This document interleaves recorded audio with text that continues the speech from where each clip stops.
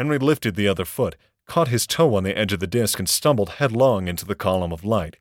He was conscious of intense heat, which was instantly followed by equally intense cold.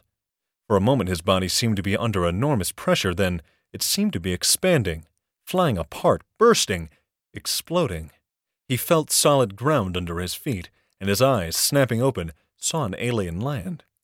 It was a land of somber color, with great gray moors and beetling black cliffs. There was something queer about it, an intangible quality that baffled him.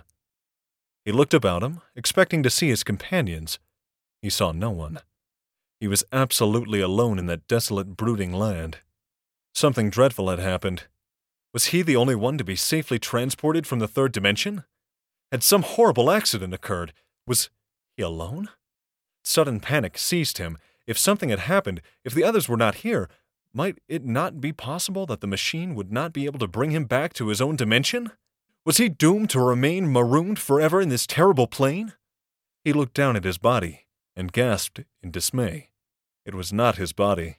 It was a grotesque caricature of a body, a horrible, profane mass of flesh, like a phantasmagoric beast snatched from the dreams of a lunatic.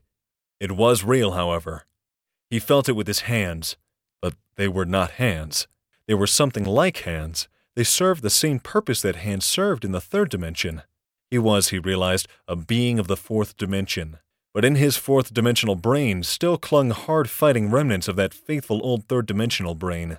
He could not, as yet, see with fourth-dimensional eyes, think purely fourth-dimensional thoughts.